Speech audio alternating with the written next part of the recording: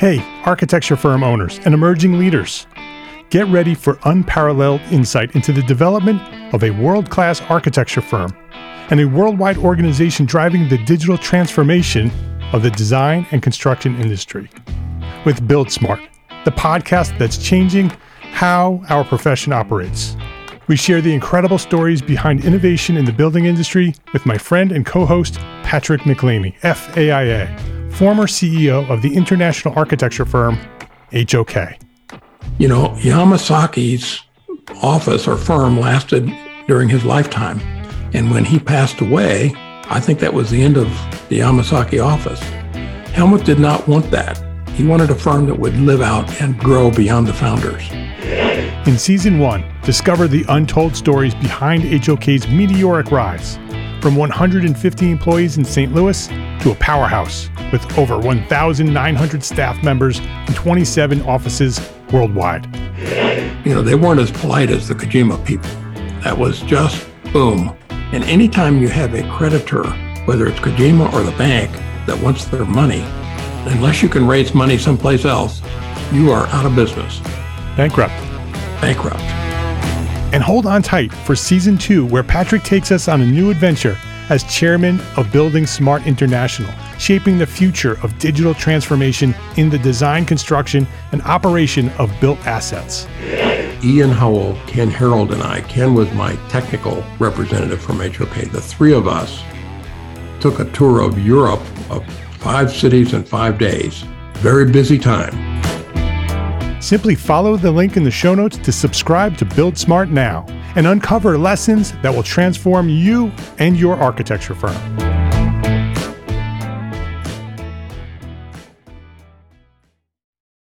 My name is Mark R. LePage, and you are listening to Entree Architect Podcast, where each week I speak with inspiring, passionate people who share their knowledge and expertise, all to help you build a better business as a small firm entrepreneur architect. This is episode 354, Modular Homes, how Chris Krager launched his Austin, Texas-based developer design build architecture firm, KRDB.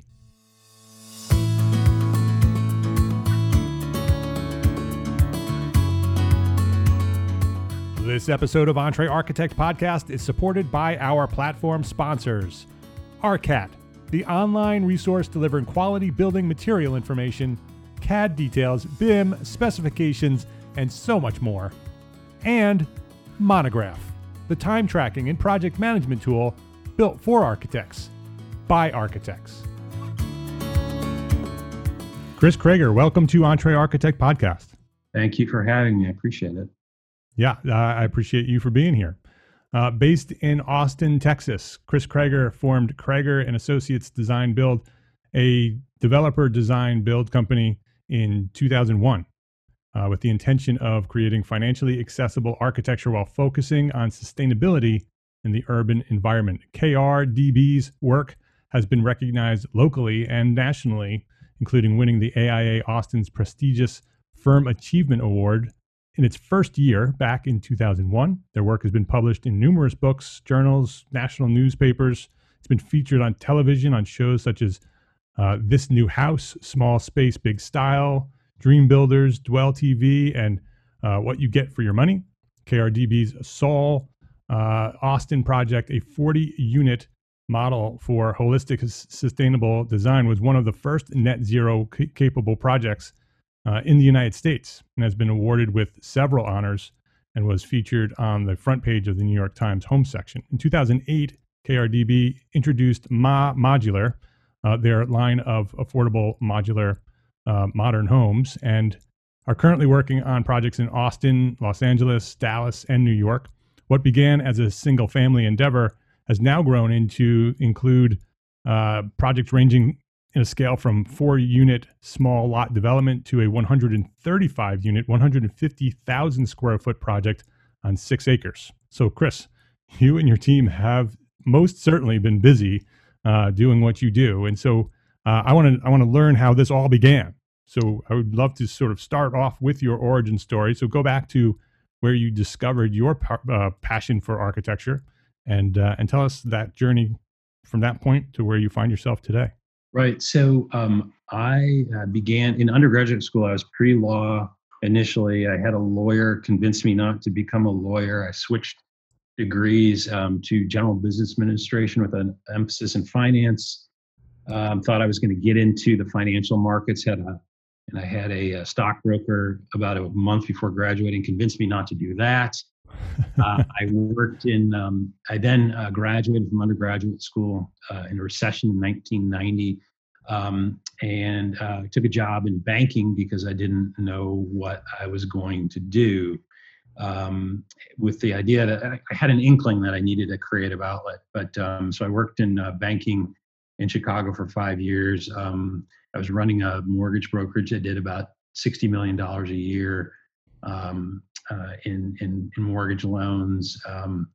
And then I just happened upon, I kind of decided that I needed a creative outlet, but I also wanted to be able to leverage what I felt were my analytical strengths. And so I had a friend who was in graduate school in architecture in Chicago at the time at UIC, and I saw what she was doing, and I thought, this seems ideal. I also had a couple of clients as a banker who were doing like flips where they were buying real estate and fixing them up, but they weren't doing it in a very interesting way. And so coming into, I happened upon the program at UT Austin, total coincidence, through a mutual friend, came down to Austin to visit, really liked the program, liked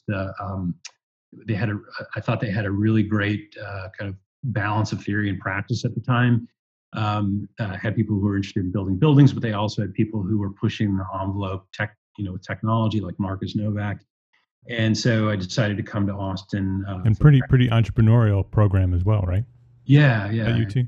Mm-hmm. Yes, exactly. Yeah. So the faculty, the diversity of the program, and then Austin City, which actually to me 26 years ago was a big town, wasn't quite a city yet. So I came to UT Austin to go to grad school and thought I would leave and go to New York or LA or maybe back to Chicago. But what I realized is that it took a slightly unconventional route to practice, in that I wasn't interested in doing the typical thing of going and working for a marquee architect, working my way up the food chain. And I wanted to, having run a small business already, in undergraduate school, I worked as a framer in the summertime to put myself through school. I had worked in banking. I had my real estate license. I had worked in construction, and right out of graduate school, one of my former partner, Christopher Robertson, he and I started chatting, and we had a common interest in accessible architecture and figuring out a way to design buildings that people could afford. I was immediately enamored of architecture, but I didn't know anyone growing up that lived in an architect designed home. So this idea that we could provide high quality design at an affordable price point was what motivated the practice. And we also thought, we're a couple of guys just out of graduate school, no one's going to hire us to do this. So we were very fortunate to be in Austin and have the city of Austin had one of the first green builder programs in the country, but they also had a thing called the Smart Housing Program, which was targeted to give incentives to builders and homeowners. There was a first-time home buyer component, and there was also a small builder loan program. So we went out and we bought a couple of lots in East Austin for $15,000. I think I put them on a credit card. And we were able to secure a construction loan through the city's small builder program. And we built these two small houses that were, green builder rated, went to first-time home buyers. And so this was the start of the practice. It was vertically integrated from the beginning. We developed, designed, built, sold. And it was interesting. We had a woman from the local newspaper, the Statesman, call and say she wanted to write an article. We were going to have an open house, and she wanted to write an article for us. It was actually going to be in the business section. It wasn't in the design or home section. And so she interviewed us about what we did.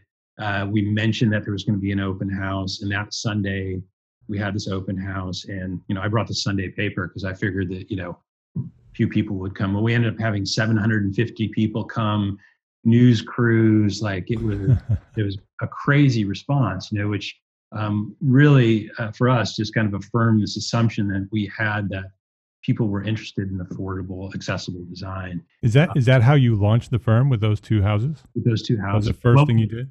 Well, and then what happened was one of Ingrid Spencer. I'm sorry, not Ingrid Spencer.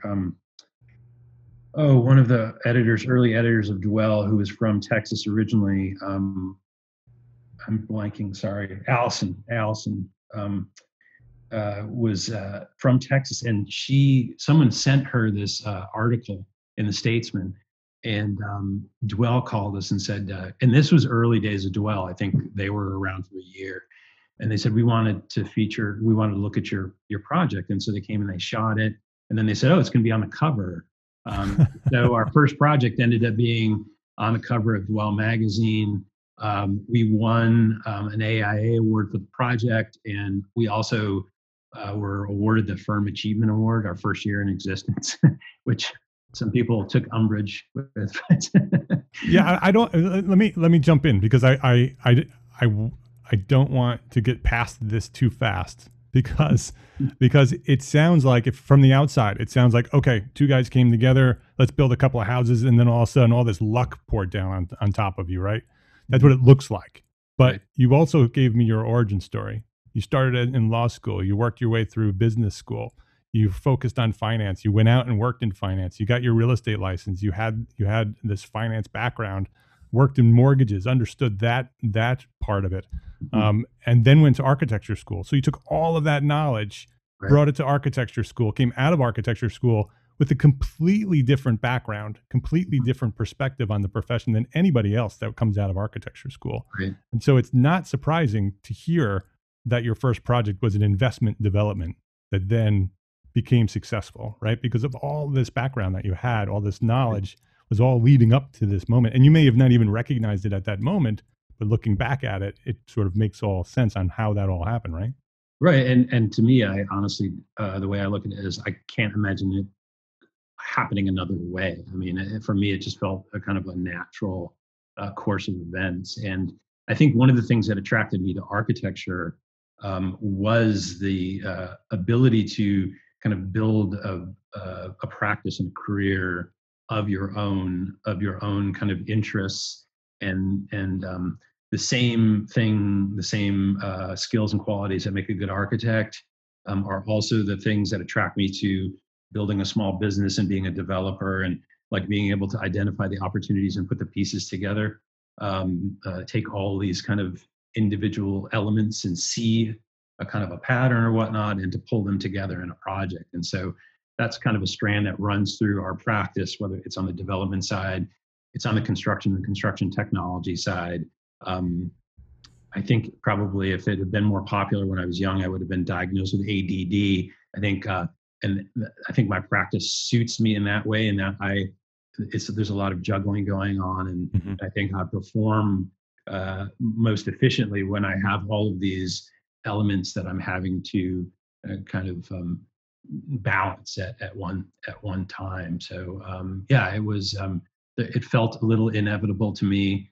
It was interesting too, because we had people with the success of the first project. I remember getting interviewed, and people asking me, well, are you worried about competition, that people are going to see what you do and imitate what you do? And it was just such a strange question to me. And I said, well, no, quite on the contrary. Like, the reason what will be success to me is that people do that, is that people see that and say, oh, well, look, there's, here's this opportunity. And so, and I think in retrospect, almost 20 years later, now, what we do now is not like a really novel. There's a lot of people who do design build, and the type of work that we do, and something that's a little more affordable and accessible. You see it, especially with the growth, kind of return to the central city. There's a lot more of this type of work happening. But when we were first doing this 20 years ago, especially in a town like Austin, it was something that was new. So. Yeah. The pure definition of an entrepreneur architect you know, that you've taken all these skills and have started from scratch as an architect, builder, developer, right? All these things that so many architects wish they could be, right? They want to do that. They all are excited about, you know, wanting to design and build their own homes and develop developments, but very few take the steps to do it. We will return to our conversation after this quick break to say thank you to our platform sponsors here at EntreArchitect, ARCAT and Monograph. ARCAT.com has been assisting architecture professionals in their search for the best products for their projects for nearly 30 years. Starting as a printed desktop reference with listings in manufacturers' catalogs, ARCAT has evolved into the #1 most used website for finding building product information. Today, ARCAT is an invaluable tool for AEC professionals, offering a powerful product search engine that's backed up by up-to-date CAD, BIM, and specifications. And just as it was in 1991, today, ARCAT offers all of this at no cost to their users and without requiring any registration. It's free. Visit EntreArchitect.com/ARCAT today and see why architecture professionals have leveraged the power of ARCAT for 3 decades. EntreArchitect.com/ARCAT. That's EntreArchitect.com/ARCAT. Spreadsheets. Are you tired of using spreadsheets to keep track of your project plans, your budgets, your staff, your time? Our friends at Monograph know what that's like because they're architects too. They know all about that spreadsheet mess that you're dealing with. So they did something about it. Monograph is a time tracking and project management tool built for architects by architects to respond to the challenges that small and medium-sized firms face on their quest to a profitable business. With Monograph's integrated suite of tools, you'll stay on track and on budget without the overhead of wrangling spreadsheets every day. Improve your firm's operations today. Try Monograph. Try it for free at EntreArchitect.com/Monograph. Ditch the spreadsheets. Visit EntreArchitect.com/Monograph and try Monograph right now for free.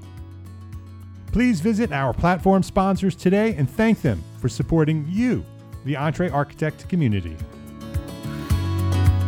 If you had some advice for people who would like to do that, right? Either somebody starting an architecture firm and wants to just follow a similar model that you did, or somebody that's more established that's always wanted to do something similar to you, where it's design, build, development, affordable, sustainable buildings, what would you suggest they start with? Where do they sort of get their first step?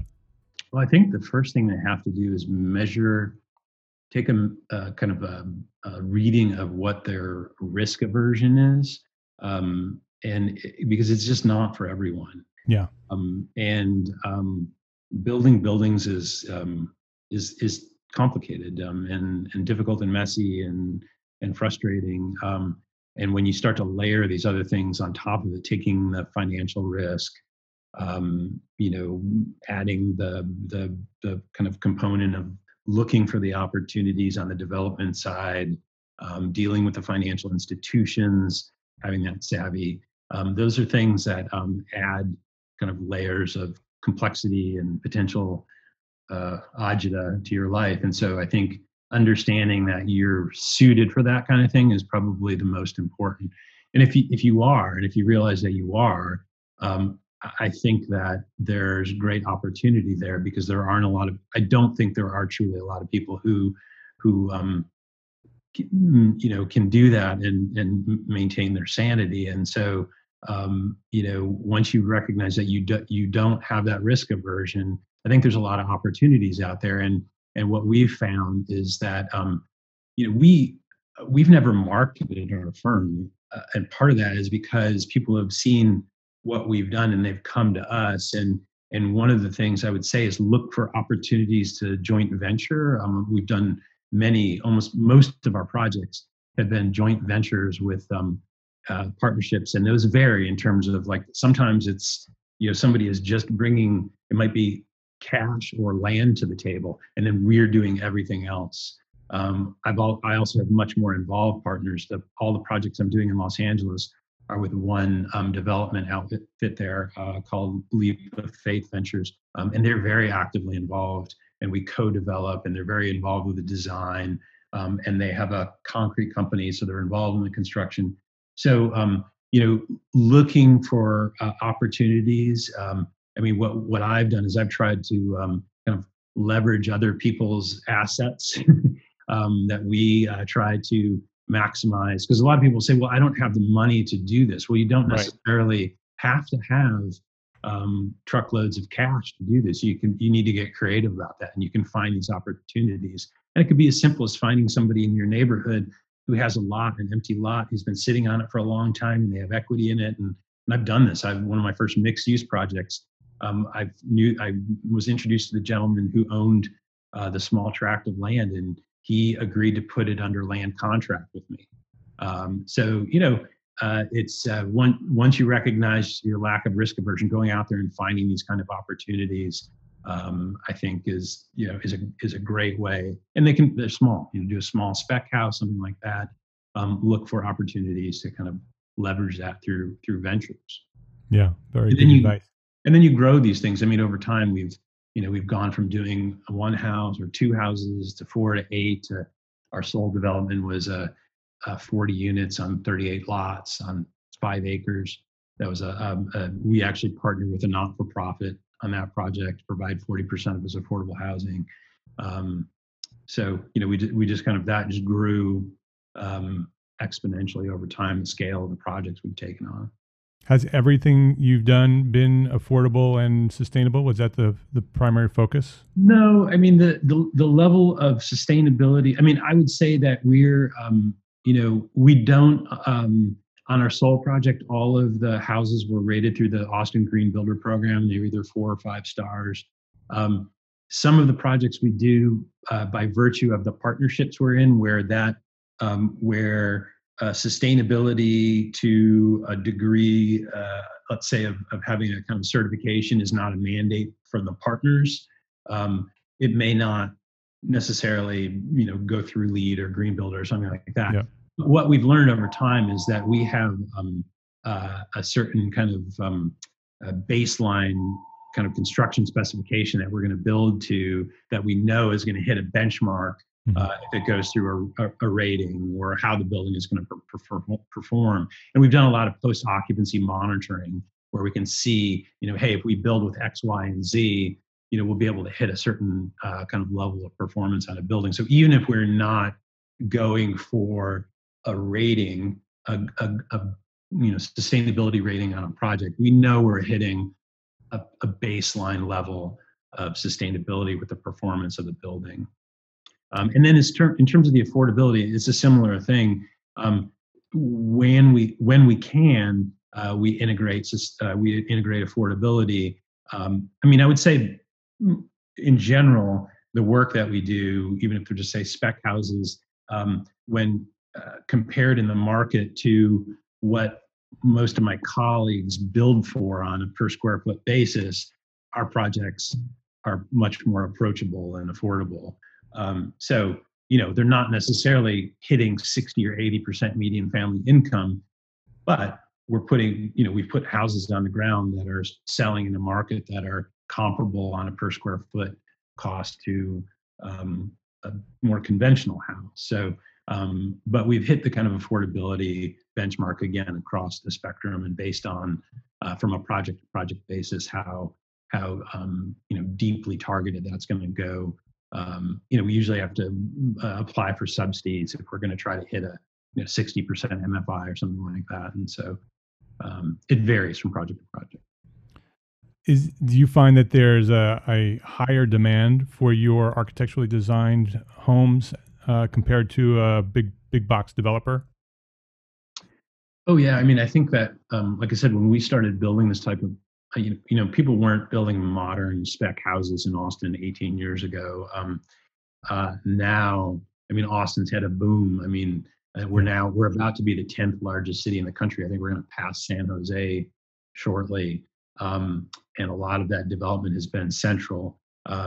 And so I've watched over the 18 years, the building stock in the market changed pretty dramatically, going from kind of very conventional construction, both in type and design, aesthetic, to, I won't say a majority, but when you look at what's, houses that are built on spec in central Austin, quite a few of them have an architect involved, have a kind of modern design elements to them. So I think we've seen that interest and that demand for design manifest in what's provided in the market. And we've watched, I've watched, for example, the AIA Homes tour here in Austin, grow from being relatively small tour to now I think they have 5,000 people a year, and we've had, several years we've had homes on the tour, and it's remarkable to see the level of interest in design in the general public and how that's grown over 20 years or so. Yeah, because I if a home buyer who doesn't really have options, right? Their options are the big builders. Mm-hmm. Suddenly are presented with an option for a house that's similar in cost, probably more sustainable, and is an architecturally designed home, that many of them probably would prefer the architecturally designed home. Yeah, it's interesting, and I think an anecdote that's relevant to that is that we were getting a zoning change for our Soul development. We were going from a SF3, which is a standard single family, to SF4A, which is small lot. We needed to, we didn't have to, but there's a neighborhood organization in where the property was. And so having the support of the neighborhood group when you go to the planning commission, zoning and planning, is tremendously helpful. And so we went, and where we were building this project is historically a Latino neighborhood. And there's a group called PODER, which is an environmental activist group, and they're very active in the neighborhood. And we went into the meeting to pitch the project. Of course, we had with us our not-for-profit partner, we were providing 40% of the housing at affordable levels, both rental and purchase, and that ranged from 30 to 80% median family income. And so we pitched the project, and they loved the idea of the affordability and the sustainability. And then they started asking us about the aesthetics of the project, and I anticipated there being a little pushback on this. So I said, listen, we showed you the work. What I'd really like to do is, if anyone's interested, I'll take you on a tour of some houses. And so we had, I think, a dozen folks from this meeting asked to come along, and we took them, I think, to 3 different projects. And at the end of this, I had, I think, 3 or 4 of them asking us when our project was going to be done. They were very interested. They want first on the list. I think when people, and I've even seen this within my own family. I mean, my sisters and my parents, they didn't have familiarity with architecture, modern design. And when I started doing this, and they started seeing and walking through and experiencing the spaces, what I found, gosh, almost without exception, is that people just respond really positively to it. Yeah. And often what it is, they just don't even recognize what they've been missing in these, buildings that they've been dwelling in, which is, again, just speaks to the whole purpose and raison d'etre of the practice, to kind of bring this to a larger cross section of the population. So yeah, I mean, I think people definitely respond to it when they have the opportunity to experience it. And it's been really rewarding to see that happen. Yeah, and you're probably inspiring some of the big developers to, because I'm in North Carolina in Charlotte, and lots and lots of development happening, and you see a few architecturally designed homes happening, and then you start seeing some of the big builders start using modern elements. They don't design it like an architect would design it, but they like pick and choose, and they're like, but they put this little modern detail on this house and make it a modern traditional house. Right. But they're doing that. If you see them doing that, it's because there's a demand for modern architecture. Well, and what they've seen is they've seen that, like, almost without fail, when we've done spec projects, our houses will sell at the top of the comp mark in that area. So we'll have the higher per square foot values, and then on resales, I can't tell you how many projects I've seen resell 2 times, 3 times, and thought, oh, I wish I would have held on to that. And on some level, I have mixed feelings about that. Because we're on some level it's I guess a bit of a victim of our own success, that people be like, oh well, your houses are more expensive than other houses in the neighborhood. But I say it's because it's a qualitative thing, right? And then hopefully once there's more of this in a market, that will naturally we won't just float to the top, that we'll be in the middle or wherever, because hopefully eventually there's a larger volume of higher quality design out there in the market. That might be a little Pollyanna-ish, but yeah, but that's what we all hope, right? I mean, if we can have an influence in the way that development is being done, and it's a positive influence, then even if it's minor, it's better than us not being involved. Right. So the people who are directly involved certainly benefit from being part of what we do. But if what we're doing is successful, the developers will see that success and they will start being influenced by that as well. Absolutely. And we've had, we've been approached many times, even right out of the gate, by developers who've seen what we've done and seen it published, and we're interested in that. And most of those haven't manifest, but we've done quite a few projects over the years. Our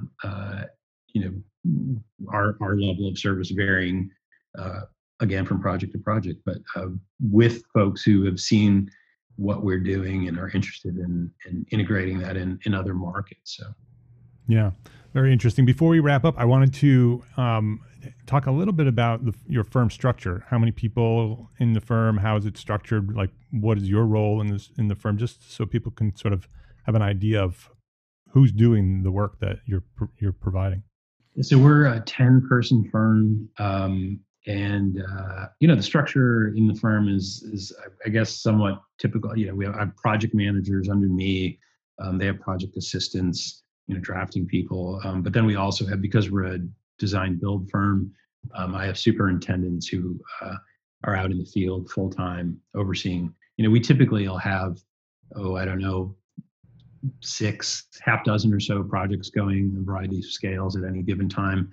The thing, though, and when we interview folks, the thing that we, even though we're a small firm, the thing that we kind of warn people about is that because we're a vertically integrated firm, when they come in, it's going to be a very different experience than, say, going to work for a big firm, where you typically will, you'll be put on a team, especially early on, your path is pretty prescribed. People in our office end up getting involved in all aspects of the project, getting a glimpse of what the development side looks like, working on, proposals, whether they be design, kind of schematic proposals, financial modeling, and then obviously through the design process, and then we're doing all of the, we're a general contractor, and so we're overseeing the construction. And so on a daily basis, they could be working on one of any of those elements of a project. So, to me, I like that. I like the on a day-to-day basis that I'm doing, but that's not everyone's cup of tea. So it's something that we forewarn people, and hopefully that's something that excites them when they come in, that kind of variety of experience. So, yeah.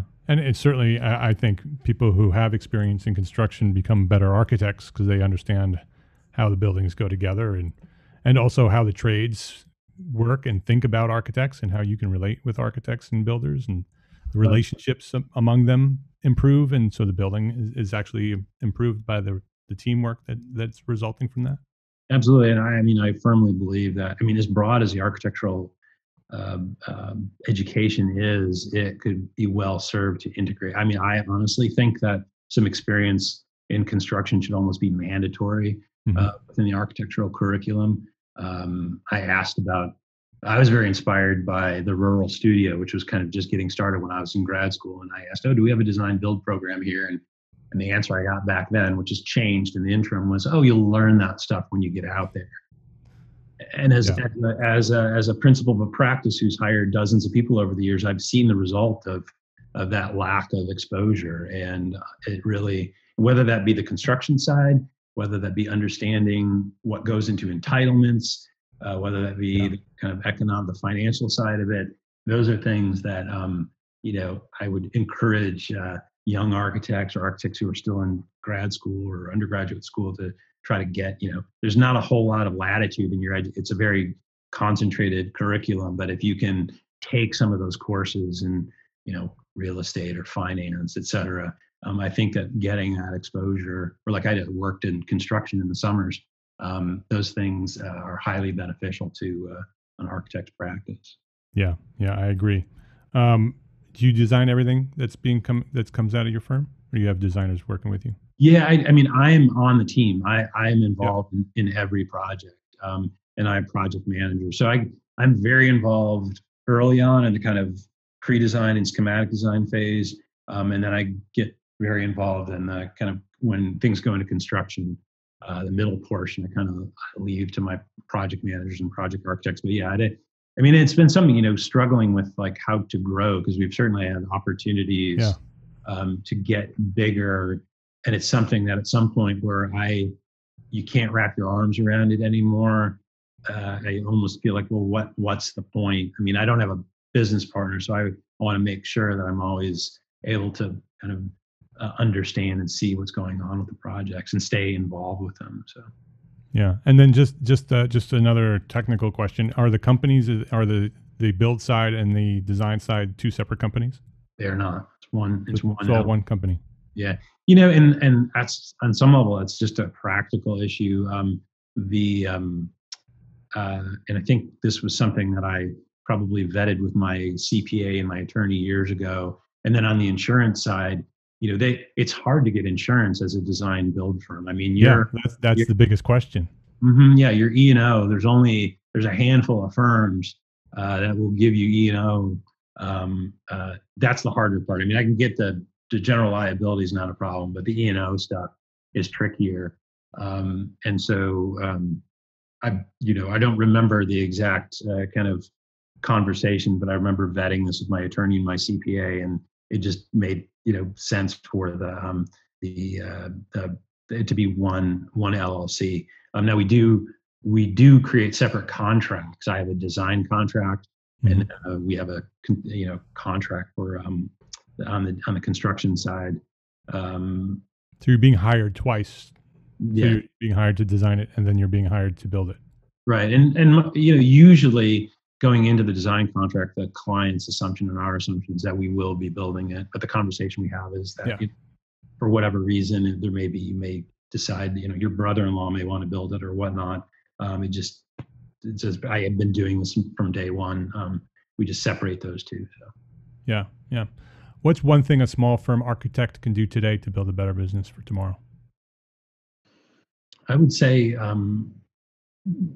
don't be afraid to go out there and kind of make your own opportunities. Like I was mentioning earlier, like look for the opportunities to create joint ventures. It's a way to leverage your way into a project of a type and scale that you might not be able to handle on your own, but it affords you opportunities that may either take longer or you may never have. And there are so many people out there who need the skill set of a good architect and a good designer to make a project that is, however, better to what degree, I don't know, but that will recognize those the benefit of having that on board. Don't be afraid to go after those and create those opportunities for yourself. Very inspiring. Chris Kraeger is his name, krdb.com. If you'd like to go check out his website, see all the work that he's doing. The modular work that he's doing. We didn't really talk much about modular, but you're doing a lot of work in modular. with a new modular company called Ma Modular. You can look and find more information on that at mamodular.com. We'll have links to both websites on the show notes. Maybe you can come back and we can talk more about modular. Chris, thank you. This has been very inspiring. I think there are many, many architects who look at your work and say, well, I wish I could do that. And you just gave them permission to go do it.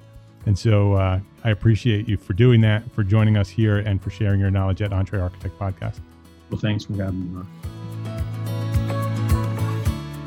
You are listening to episode 354. If you'd like to access the show notes or share this episode with a friend, the link is entrearchitect.com/episode 354. 354 is the episode number. entrearchitect.com/episode 354 is the link to share. Please do that. That helps us grow the podcast every week because you are sharing that link. entrearchitect.com/episode 354. Entre Architect is proud to be a part of the largest, most engaged AEC multimedia network on the planet, Gable Media.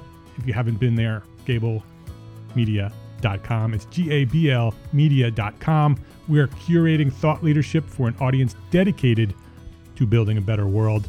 We're working to bring the best of AEC content to one place so you can find it really very easily.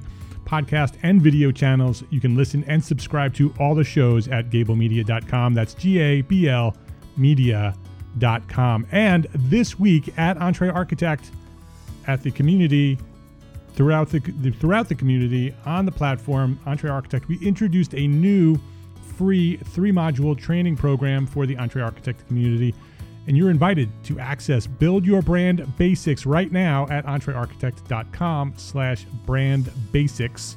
Our friend, Entre Architect, Director of Brand Strategy, host of Context and Clarity Live inside the Facebook group, and he's the host of the Build Your Brand podcast. Jeff Eccles and I have been working hard this past month to develop a new on-demand course, a comprehensive course to help architects find the work that they want and earn the fees that they deserve. The Build Your Brand course. It's a comprehensive course that helps you put together a branding system for your architecture firm, and it's available right now. So to introduce that new comprehensive on-demand training program, we developed a separate free version. It's a free version that's available right now at entrearchitect.com/brand basics. It's a 3-module video training series where Jeff shares the basics of brand building for your architecture firm. Follow the steps that Jeff presents in these videos, and you will be on your way to attracting the clients you want most. That's the way it works. Build a brand, and you will attract the clients that you really want to be working with. There's no catch for this training course. It's completely free.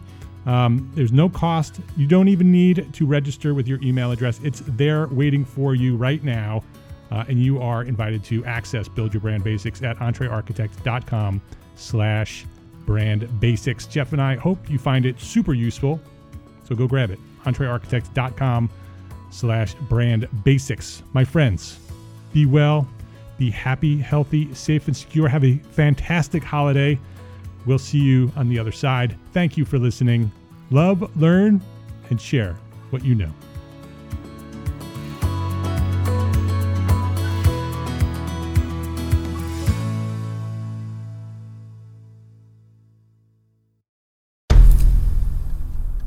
I've mentioned it to my family, but in terms of telling people like, oh yeah, we're doing this, I'm looking for projects, you got anything? I'm not there yet because it scares the shit out of me.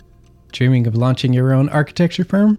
Well, buckle up for a wild ride with Emerging, the podcast that shares what it's really like to start an architecture firm. Where do we begin? We don't even know what type of business to formalize as. Is it an LLC? Is it an LLP? Like, how are taxes? I mean, the list is astronomical.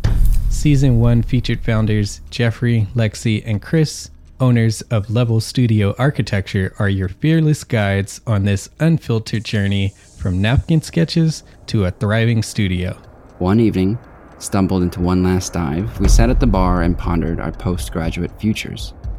Amidst the conversation, a napkin became the canvas for our aspirations, sketching plans and milestones, sealing our heartfelt commitment and shared dreams. In drawing down dreams on a napkin collectively, that then, you know, in your head, you've rooted like, oh, I'm connected to these people, like long term. The process of starting an architecture practice brims with excitement and challenges, demanding meticulous planning, flawless execution, and unyielding resilience. I kind of hate the term because it's so overly used, but I think everybody knows imposter syndrome. And I think it's so real to this day. I don't know if it's with everybody, but with me, I'm always questioning, like, us, can we do this? Are we ready to do this? Are we prepared? Can we do it? Did we just decide a name? We did it, guys. Oh my One that God. came out of nowhere. Woo! It came out of nowhere. I liked it. I saw it. Ready to turn your aspirations into reality? Follow the link in the show notes to subscribe to Emerging and chart your own path to architectural success.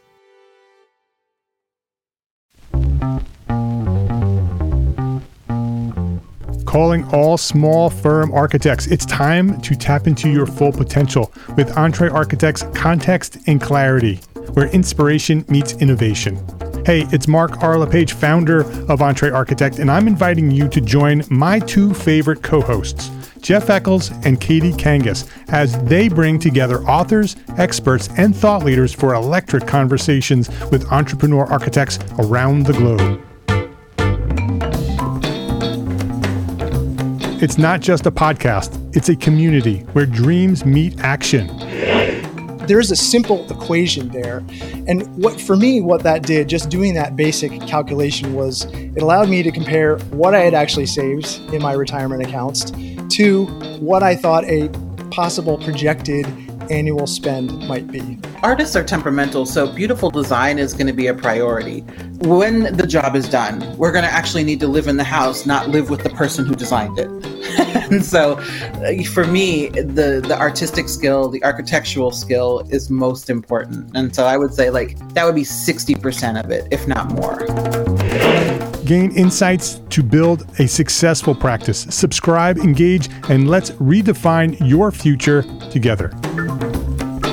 Join the Context and Clarity community, where every conversation adds to your blueprint for success.